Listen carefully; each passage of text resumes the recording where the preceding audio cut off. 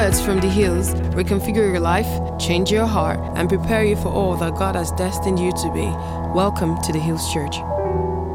Let us pray together. Father, we thank you for your word. Thank you for bringing us together. Thank you for your heart for us. Thank you for this conversation we're going to have this morning. We yield ourselves to you. We place our lives in your hands. We ask that many of us who may have questions, you bring us through. We ask, oh God, that you stay with us, even through the things we don't understand. Let your wisdom be revealed. Ask that as we learn together, we'll apply your wisdom this day. In the name of Jesus, we have prayed. Amen. Good morning, everyone. Welcome to church. So today is, the titled message today is God, why?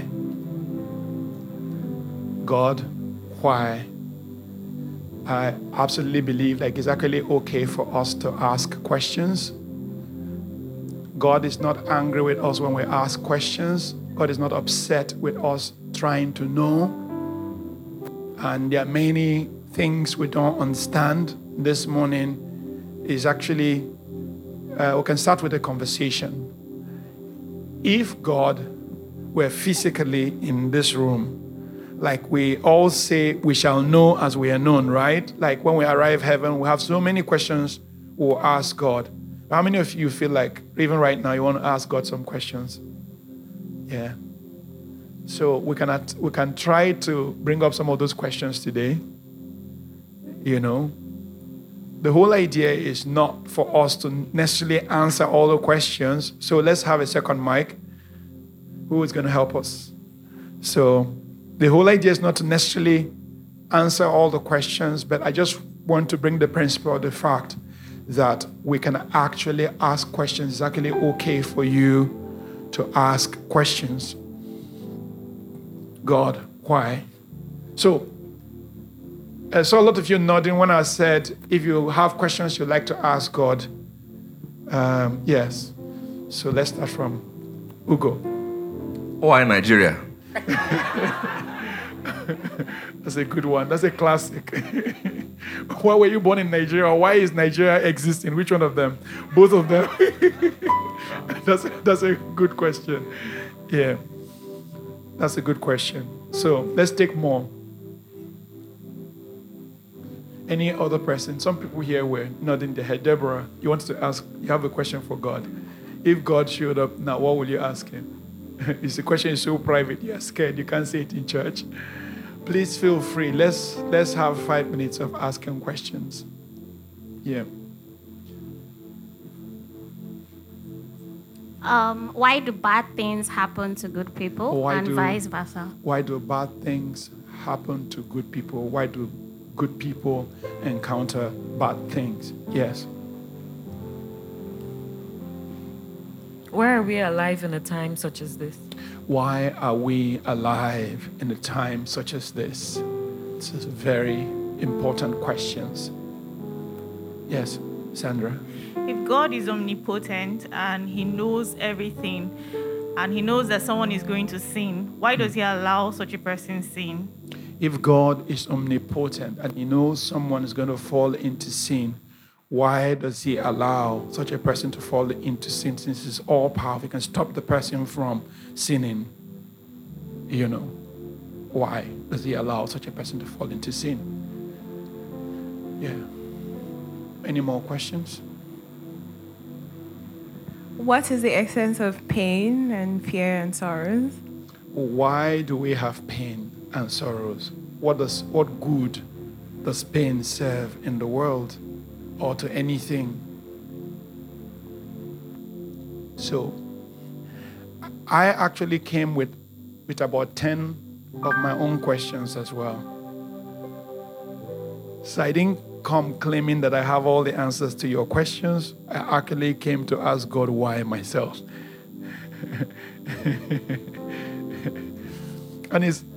So who will answer? We'll get into the secret place and we'll see the answer that he will say to us. But a few of the questions I can start with, like, Why Nigeria? There are many nations and purposes in the heart of God. And God from time to time chooses a nation that he wants to walk with. The children of Israel were chosen by God. And as they were chosen by God, God decided that, okay, upon this people, he is going to put his own name, and all the other nations of the world will see them and move towards them as God's people. But something happens. Every time God assembled his people, the people's hearts wandered away from God. And God's intention could never be arrived at. As a result, what God did was to allow his people to face oppression and obstacles.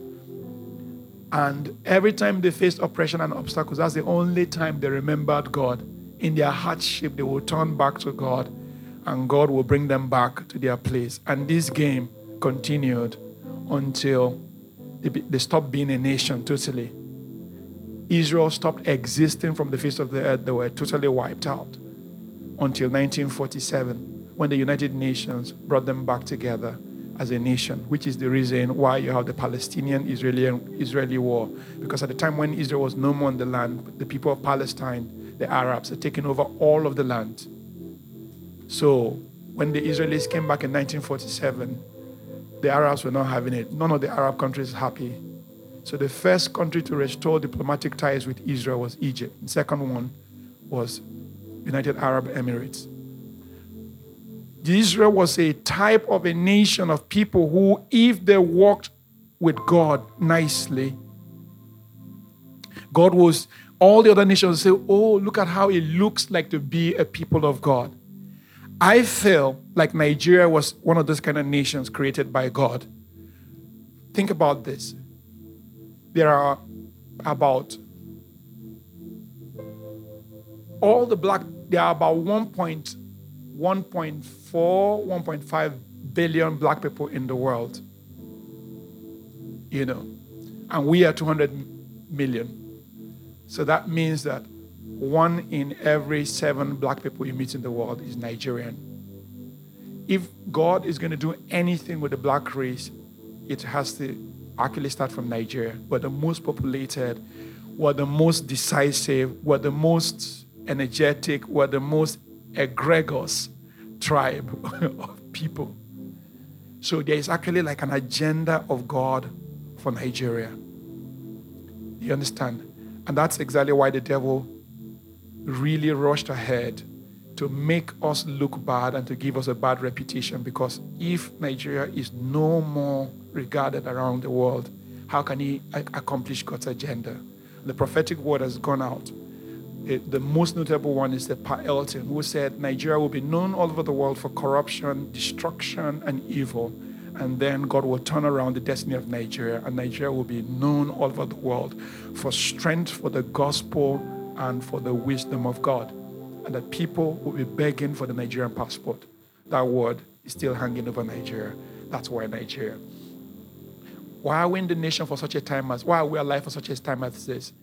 God places his people and births his people in the midst of adversity. Adversity is the currency by which anyone is built. I can tell you, it goes with the question of pain as well. Like, no one ever learned anything by the things they were walking through normally.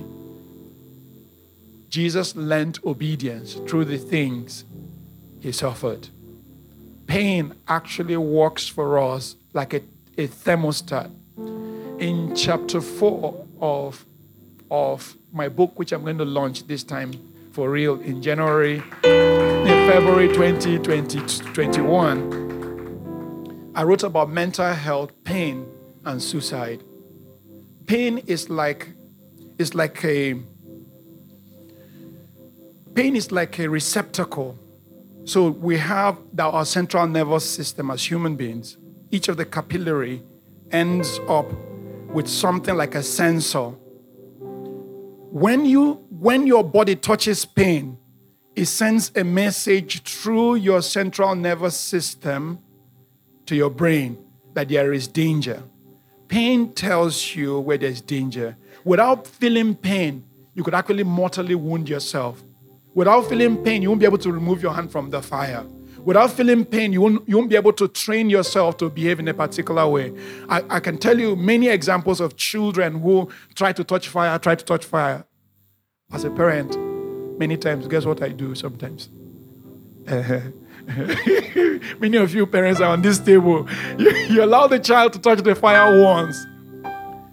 Oh, don't put a key in the electricity hole. Don't put a key in the electricity hole. You tell children that 100 times. Look at Paul. Paul looks like the kind of person who puts.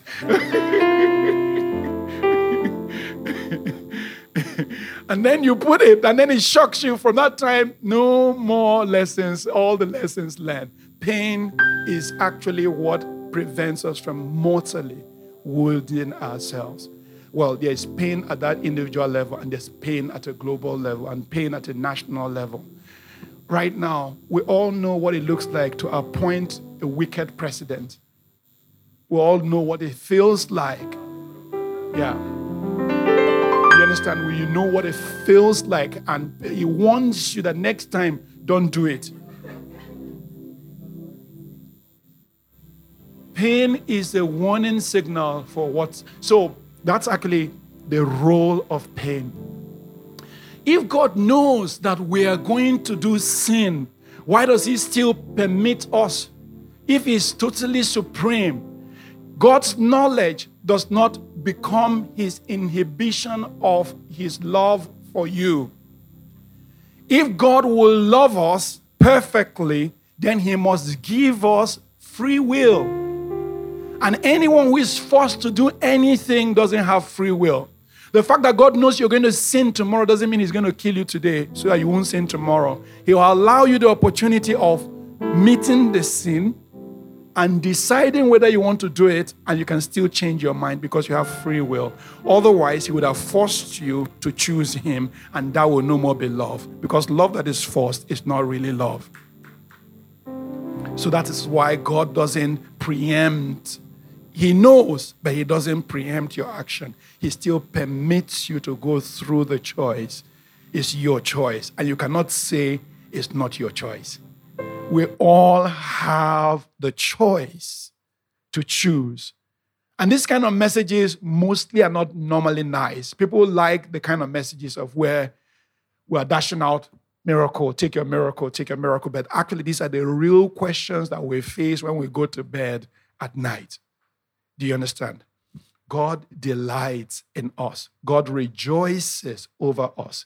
God rejoices over us, but he will not himself take over what we have to do. There's one more question missing.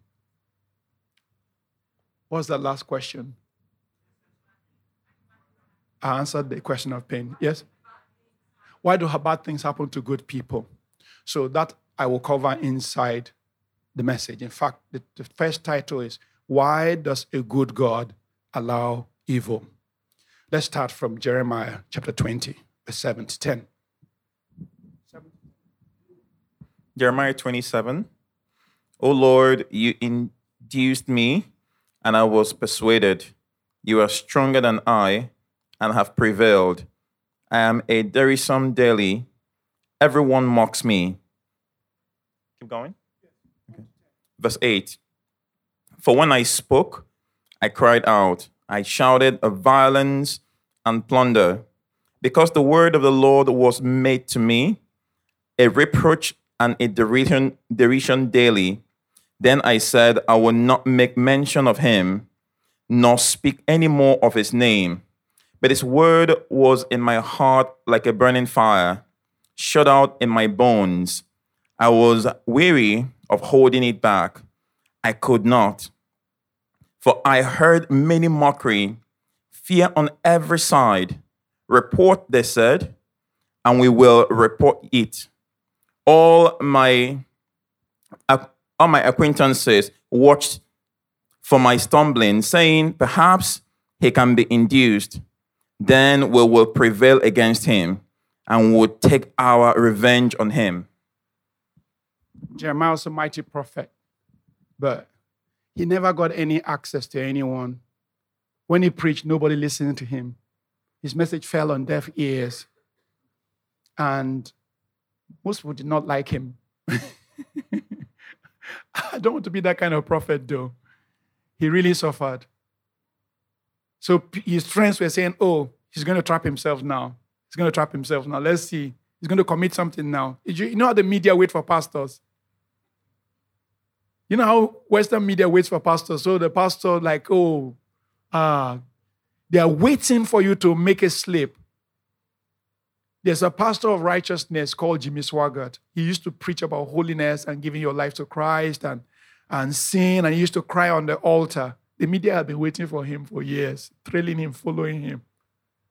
You know what he did one day? There is actually this naked girls' booth in the city where he is. He went one evening to go and see naked girls. The city newspaper got a photo of him. That was the end of his ministry. They've been waiting for him for years. That's Jeremiah. They said, let him sleep up a little. We'll fire. We'll show him. Everything he said, he was crying out.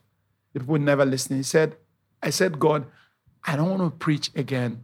He says, but then, every time I open my mouth to speak, my speaking was like a cry, was like a shout. It was so violent. People just hated me. Then I said, I won't preach again. But then your word was in my heart like fire, shut up in my bones. Is that not crazy? It's amazing.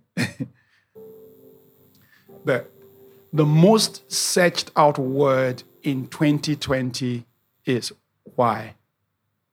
Google's most searched out word in 2020 is why. Everybody wants to know why. Why the pandemic? Why so many things? Another prophet we want to talk about this morning is a man called Habakkuk. Habakkuk chapter 1, verse 2 to 5. How long, O Lord, must I call for help, but you do not hear? Or cry out to you violence, but you do not save? Why do you make me see iniquity? Why do you tolerate wrongdoing? Destructions and violence are before me. Strife is ongoing, and conflict abounds. Therefore, the law is paralyzed, and justice never goes forth. For the wicked hem in the righteous, and justice is perverted. And God said to him, look at the nations and observe. Be utterly outstanding. For I am about to work a work in your days that you will never believe, even if someone told you. Habakkuk was an unhappy prophet as well, just like Jeremiah. And Habakkuk will ask questions, God, why? He will carry prayer burdens and discharge them. Habakkuk was like, God, why all this trouble? Why do you cause me to see? You know, it's better if you don't know than if you know. In fact, when you're in the position of power, it's more annoying to you when you can see the hypocrisy. When you're close to the man who everybody honors and you know he's not all that. Do you understand? It's more painful to know. It's better to even probably live in an illusion.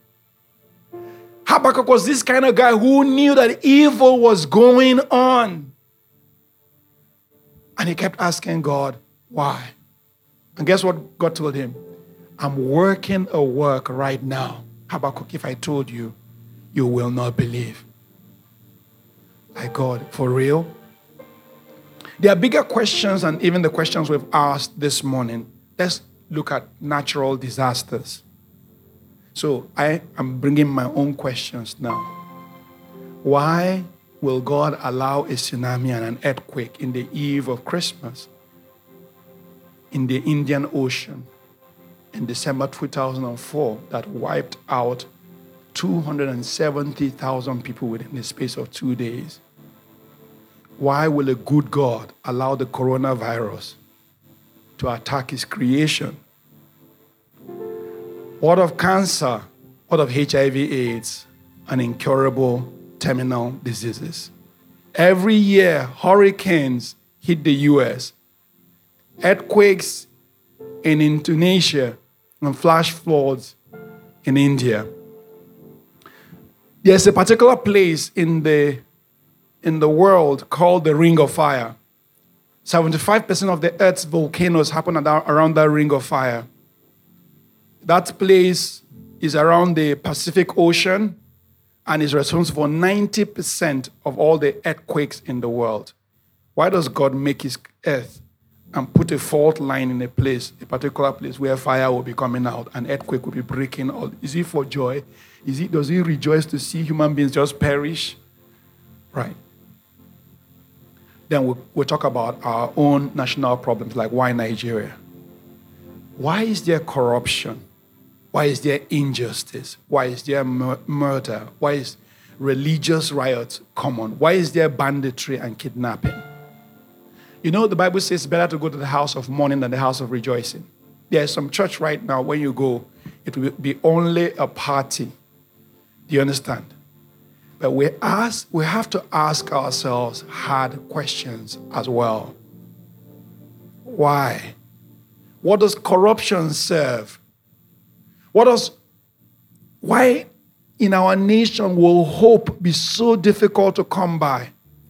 Many people rose up from abroad about 7-8 years ago. They were called returnees, and they were coming back to Nigeria in droves, like with big visions. I'm going to revolutionize education. Some say I'm going to go into health sector. Some were saying all types of things. And there was a wave we called the wave of returnees about 10 years ago, right? And many of them crashed and burned. Broken dreams. How can a good God allow a bad government to rule good people? How can the richest nation in the world be driven to poverty? We saw in this example before in Venezuela. Venezuela was one of those countries, maybe those of us who finished university, I graduated from the university in 1992.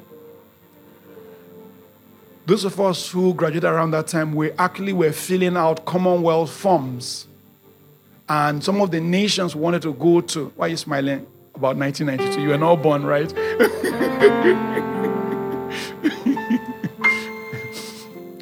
We're filling out Commonwealth forms to go to. One of the countries we all wanted to go to was Venezuela. It stood in the same rank as Malta. You understand? Not necessarily a first world, but at least it was up there in the list of countries. Today, Venezuela, they are all broken and begging for medicines. Broken, the economy is an oil-rich country. That country was driven to penury by Hugo Chavez and his friends. Broken to pieces. How can Nigeria, which transported oil palm to Malaysia is a palm oil exporting country around Europe right now, and we now have to import palm oil. We gave them the first palms they used to. How can you be so rich and so poor at the same time? There's gold in Zamfara State. There is Kusa. So many different kind of precious mineral resources in Jos. Since the indigenization decree of 1976, when the mines were indigenized and the foreigners were forced out, no one has done that level of large-scale mines. Right now, we are fighting for the lands around the old mines to build our houses. No one is thinking, where are the new mines? There's something under this ground. No one's thinking like that. We're not talking petroleum yet. I'm talking about other things. Agriculture, a land from where you can farm all the way from Kano to Bayelsa. You can farm anywhere in Nigeria. Different kinds of crops. From those northern places where the land is elevated, sorghum, millet, all the corn, they do very well. In the southern parts, heavy plants like, what do you have? Plantain, potatoes. No, potatoes is still northern. cocoa, you have like real good cash crops you can farm. How can a nation with such land mass be poor? So that's a nation. Let's bring it back home. I'm sure some of us were born in family where there's polygamy. The father married more than one wife, and that was the beginning of our problems. The children of the first wife fighting the children of the second wife. All of divorce. All of domestic violence. I'm sure many of you remember the Benue State man who married a doctor. That's in the news this week, last 2 weeks. What of husbands who cheat? In fact, many women have agreed that all men cheat. Men are...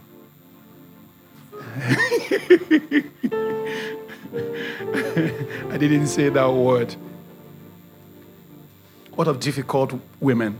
The Bible says it's better to live in the corner of a rooftop than with a nagging woman. Difficult. Where do you go when you yourself find yourself in moral failure as an individual?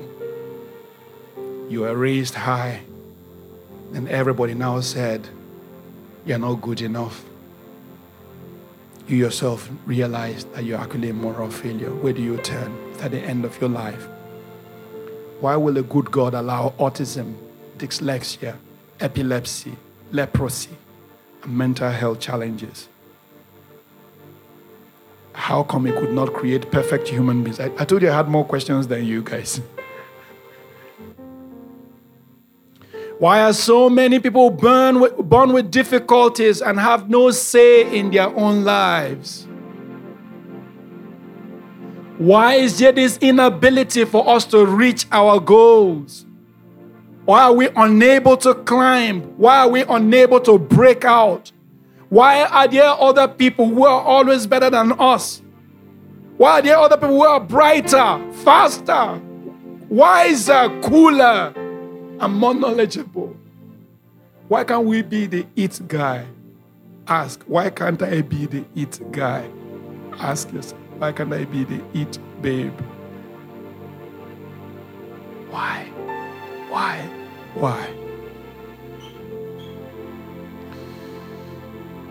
Let's go to the Bible and take a look at what the Bible says about our wives. Isaiah 45, verse 5. God does not deny that he's not the one doing these things. In fact, he agrees that he's the one doing it. And that's the beauty of Isaiah 45. It says, I am the Lord. Isaiah 45 from verse 5. I am the Lord, and there is no other.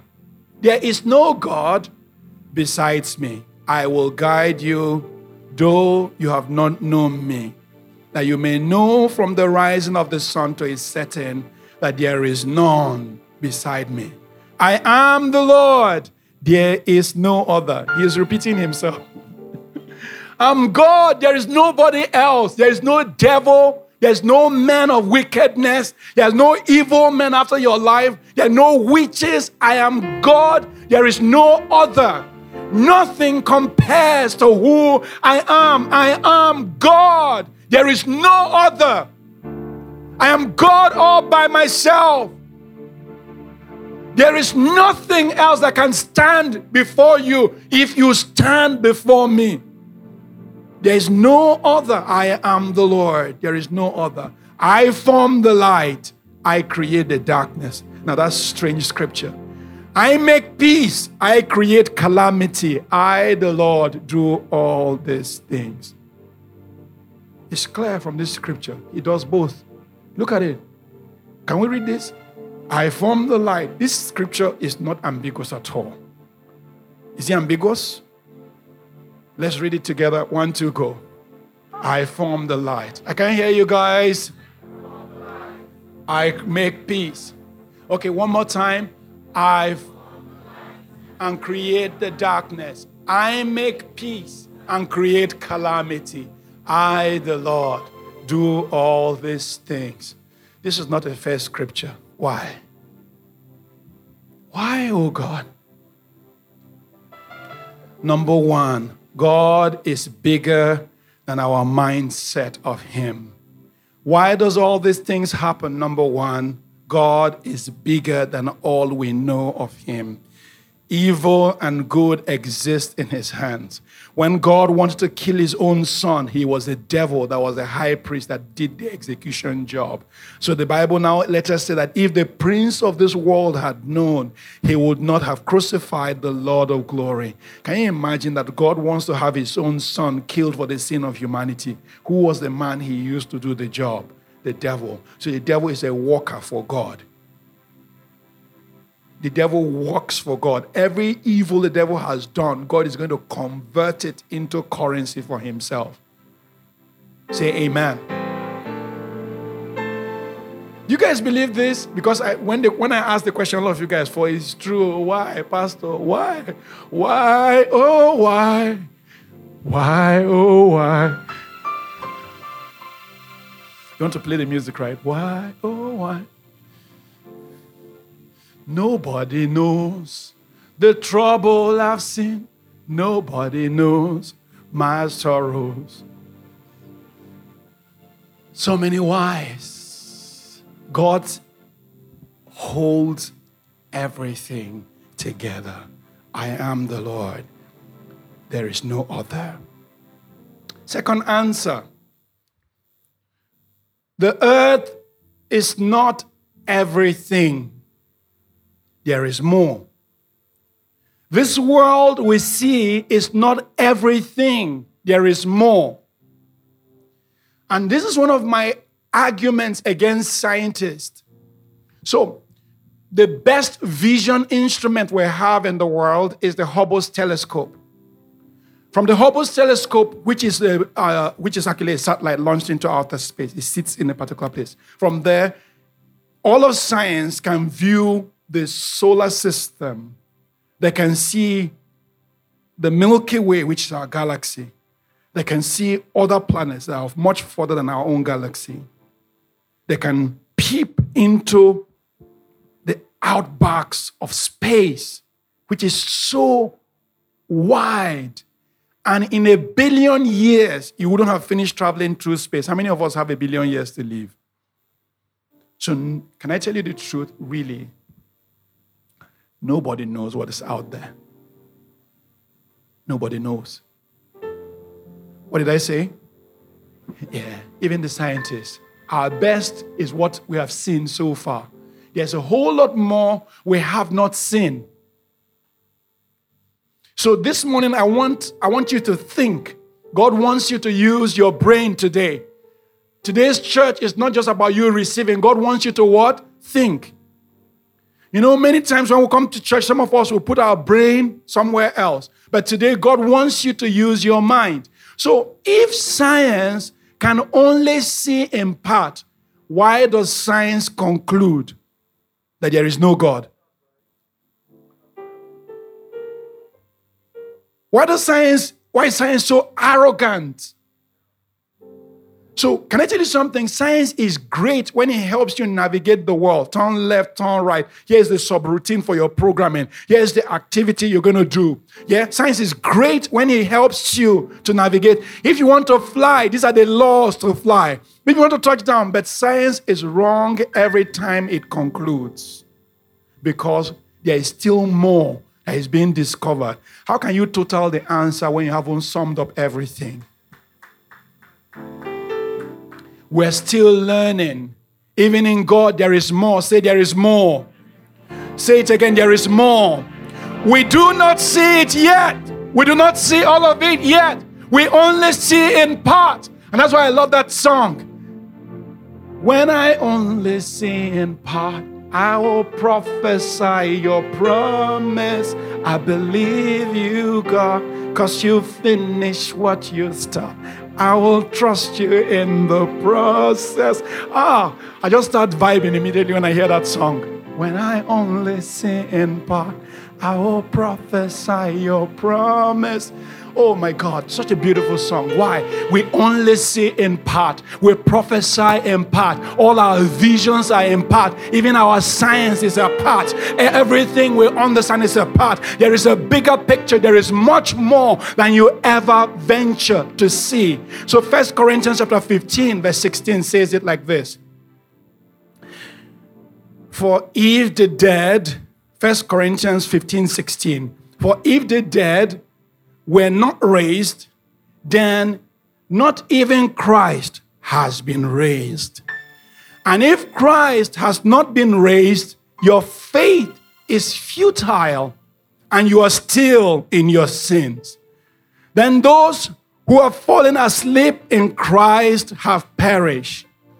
If our hope in Christ is for this life alone, we are to be pitied more than all men. Look at how it says in this translation.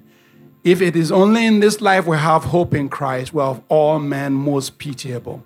If all you can think about is the earth, if all you can think about is this world, if all you can think about is the reward of earth, the money of earth, the power of earth, if all you can think about is the authority of men, is standing before men of influence on earth, you're of all men most pitiable.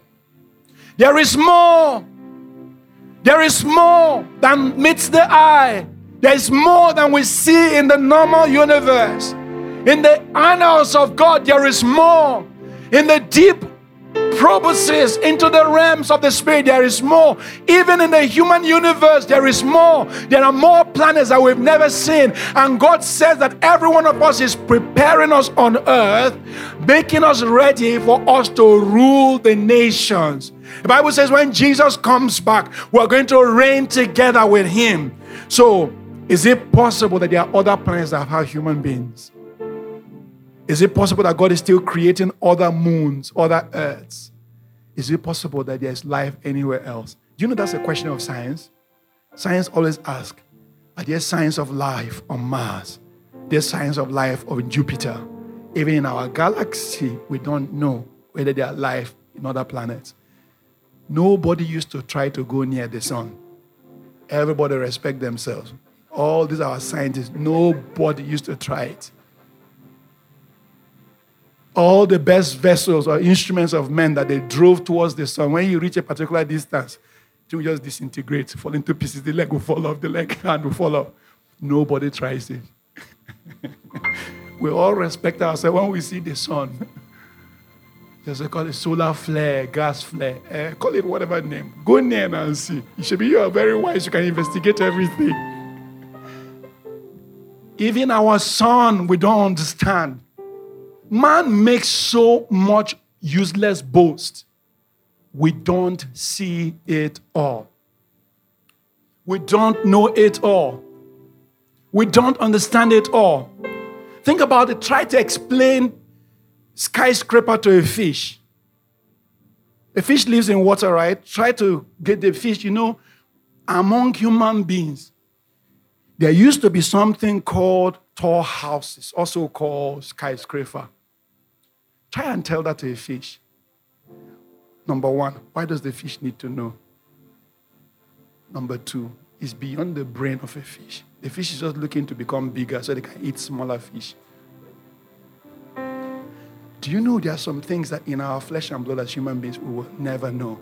Man boasts so much about how he knows, but our brain is just too trite to comprehend the greatness of God. The earth is not everything. Repeat after me. The earth is not everything. Repeat one more time. The earth is not everything. I want to give you other kinds of paradigms apart from the cheap mentalities that fill our churches. The earth is not everything. The earth is not everything. This world is not everything. This earth is not everything. This is not all that there is. There is more. There is more. There is more. There is more in the outbacks of all we've seen. There is more. In the deep annals of God, there is more. When you plumb the depths of God in prayer, He always reveals to your spirit that there is more. When you deepen yourself in God, you always experience the extraordinary power of God. God is more than than what your eyes see. God is more than what you have defined. God is more than what you understand today. All that you see is a part. This earth is not everything. There is more. Number 3, redemption is coming. Number 3, redemption is coming. We all know the story of the fall, how Adam and Eve fell in the Garden of Eden. And when they fell, sin entered. And when sin entered, then there was a curse. So all of creation is living out the curse of sin. And what was the curse of sin? Thorns and thistles. So work was not supposed to be painful. Work was supposed to be enjoyable. But when sin came, sin was also the reason why pain came. Pain was a product of the fall. And when we are fully redeemed, there will be no more pain. When we are fully redeemed, we read in the book of Revelation, there was a sea of river of glass coming. There will be no more sorrow, no more tears, no more pain. Pain is a product of this fallen state. And even though pain helps us to navigate our world, pain helps us to see that there is a rail. If you fall from this rail, you're going down 10 stories. So pain helps us. That pain of hitting the bar and falling down helps us to see that we don't have to go over the rails. Pain is a barrier that God has put to make us not to self-destruct while we are on earth. While we're in this realm, while we're in this body, there is more. And there's a coming time when all of creation will be redeemed. Ever since the curse, ever since the fall of Adam and Eve, all of humanity have been subjected to pain. You plant. How many of you know farming here? I use a lot of farming example because I grew up in my early years as a farmer before I became something else. I don't know how many of you understand farming? Anyone here? Or all of you guys are city people? Oh, thank God. Yes, Nanfa and Pastor I, the only 2 farmers. All of you guys, what else? Oh, you understand farming a little bit. Who else? Nobody. Okay. So I wish I can call Nanfa and Pastor Heidi so we can stand together and teach you guys about farming, just a little bit. But can I tell you something about farming? Farming is very, very, very interesting. You plant, okay, even if you don't farm, how many of you have done flowers at least in your house? Flowers, plants. Yeah, thank God. Oh, thank you, Jesus. When you plant your garden in front of your house, you plant a lawn. Do you used to plant those other things that grow along the lawn? Will they grow? No matter how much you try. You are planting good grass. Where does the other grass come from? Even if they tell you this is the purest plant, after a while, tares will grow among them. Product of the curse. You work in an organization, you are planting good seeds. After a while, you wake up and discover somebody is hating you because you are shining. Because you're really good. What is that? Tares. You're building a project. As the project becomes successful, jealousy will enter into the heart of some of the director or some of the junior people and they want to what? Take you down. What is that? Tares. Say tares.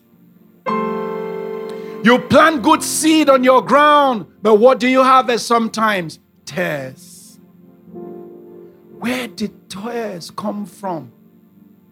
Where these wicked things come from? When you plant good, they are a product once again of the curse. So God is waiting to redeem good seeds. God is waiting to restore creation. God is waiting to restore everything He has made. All of creation is waiting. And we know this scripture very popular in Romans chapter 8. How does it say? Romans chapter 8 verse 19 to 21. It says, the creation waits in eager expectation for the revelation of the sons of God. For creation was subjected to futility, not by its own will, but because of the one who subjected it, in the hope that the creation itself will be set free from the bondage of decay and brought into the glorious freedom of the liberty of the children of God. Creation is waiting for the sons of God. Creation, that's the earth, the flora and the fauna of the earth. You know, the earth, the Bible says the earth is the Lord's and the fullness thereof, the world and they that dwell therein. There are two things God will redeem, the earth and the world. What are the two things God will redeem? The earth and the world. Give me your brain one more time. The earth and the world. What is the earth? The flora and the fauna, the waterways, the mountains, the archipelagos, the flow of the physical earth, what you call, how many of you have done geography here? You do physical earth. That's the earth's core, the earth system, the land, the waterways, the mountains, the highway, the physical body of earth, and the plants and the animals. This is the earth. Do you understand? Then the world is also fallen. The world is culture, systems, governments. That's the world, the financial system, the economy. So God is going to redeem the earth, physical earth, and God is going to redeem the world. The earth is the Lord's and the fullness thereof, the world and they that dwell therein. Do you guys remember this scripture? Where is that scripture from? Psalm 24, right? The earth is the Lord's, verse 1, and the fullness thereof, the world and them that dwell therein. Redemption is coming. Redemption is coming. Redemption is coming. Redemption is coming. Why is there trouble in the world? Because redemption is coming. God gave man free will, and man messed up with his free will. And when man messed up his free will, every evil entered into creation. The earth became cursed. Every time you yourself choose your free will above God, every time you yourself choose your own ideology above God, you know, we blame Adam and Eve, but we're doing it today. We blame Adam and Eve, but we're doing it today. We're walking away from God. We're walking away from His plan from our lives. But guess what? Redemption is coming. I want us to shout it out. Redemption is coming. Say it one more time. Redemption. I can hear you. Redemption is coming. I can hear you. Redemption is coming.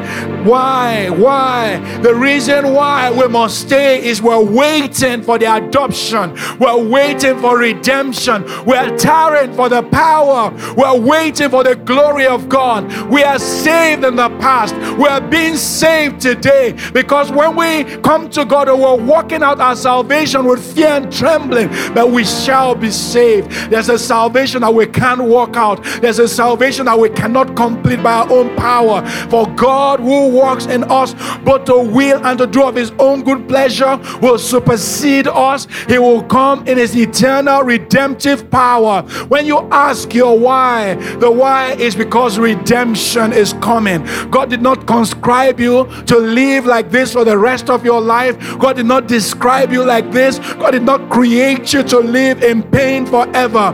The many whys can be answered in this, that the day is coming when the elements of the earth will melt with quick and fervent heat, and we can look beyond the earth. And the Bible says in 1 Thessalonians 4:16-17, and the trumpet of God will sound, and those of us who are alive and remain shall be caught up to meet the Lord in the air, and we shall meet the dead also, who will rise and go first, and we shall always be with the Lord. Redemption is coming. Redemption is coming. Redemption is coming.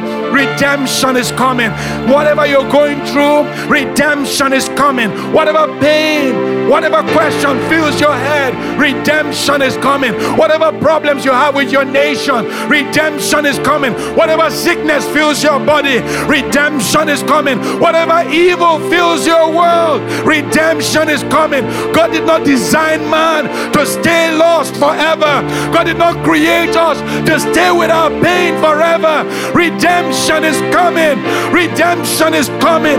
Grace is coming. Grace is coming. Power is coming. As men ask, more and more wise. God gives us a knowledge of himself. He wants to redeem you. He wants to redeem you. Creation is waiting for the sons of God to manifest. So the earth is almost like a gardening center. The earth is a plant center. And Jesus gave this example. It says, the Lord of the harvest planted fields in his harvest. And some gave birth to 40-fold, some 60, some 100. Some were chaff, and the master will gather them and burn them in unquenchable fire. Redemption is coming for all the wheat and for all the tares. The wheat will be saved, and the tares will be gathered and burnt up. Those of you who seek the Lord, remember this, that God has not conscribed you to a life of eternal pain. What is coming? Redemption is coming. Hope is coming. Life is coming. Joy is coming. Peace is coming. The peace of God that passes all understanding. The grace of God that fills our hearts. The hope. And every plan God has, nation to nation, will still be done. And every purpose in the heart of God will still be done. And every idea in the heart of God will still be established. And everything God wants to build, he will still build. What is coming? Redemption.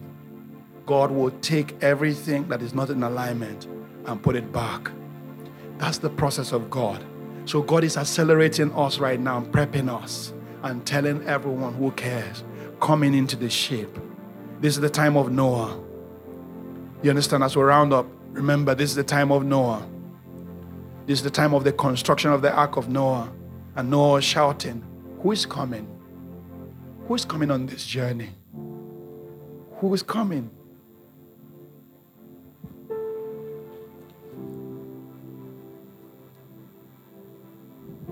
Who is coming? Let's not rush away today. I just want to carry and stay with you on this thought for a minute. Who is coming? In the time of Noah, what happened to them? They were mocking. They were mocking like, there's no, and God, guess what? God has now got us into a place where there's no duress. There's no compulsion. It's time of grace. You can choose to come, or you can choose not to. You can just choose to ignore. Who is coming? And Noah was saying, it's going to rain. At this time, it had never rained before on the earth. Everything was saying, was like, oh, Noah, what are you building? An ark. What's an ark? A big boat. Noah, why? What's a boat? Noah, why? It's going to rain. What is rain? Noah was building a white elephant project. Something nobody understood. And Noah was saying, come, let's go into the ark. The rain is coming. Nobody followed him. Even his wife and his children, he forced them. At least in our church, we're still better than Noah. I'll preach here whether it's only 2 people that are ready to go. Are you ready to come on this journey? Are you ready? Ibim shared a beautiful testimony, a season when there are many whys in her life. I've known Ibim. She's a pastor's daughter. You understand? Port Harcourt City, babe. But when your dad serves God at a level, you are full of many questions. Because I'm a pastor's son too. I know it. My father was a madman. He would abandon all of us and go to preach for 1 month Won't see him. There'll be no food. My mom will just do her best. Honestly, he was the kind of man you call an infidel. Because a man who cannot care for his family is worse than an infidel. Some of the scriptures we quote, we are quoting them out of context for sure. He was a wild man, and he had the grace to assemble churches. And he would go to a place where there's never been a church, and he would start. I remember my dad. The ones I saw were in places like Zakibiam, Wokari in Taraba State, in Takum. I remember we traveled from my local government to a town called Kasina Allah. Kasina Allah, this is not Kasina State, this is in Benue State, the town in Benue State called Kasina Allah. And we started a church. It was my uncle Micah, my late brother Emmanuel, and myself. I was the youngest. I was probably 6 years old. But I never forgot that day. My dad mounted a megaphone on a pole like this. Just one megaphone. We entered the primary school. And the three of us were his congregation. The guy preached out his heart. And after that, he said, okay, it's evangelism time. Imagine giving tracts to a 6-year-old. I remember preaching to some people after getting frustrated so much. Some of the others were not listening to me. I dragged one man one day. I said, will you give your life?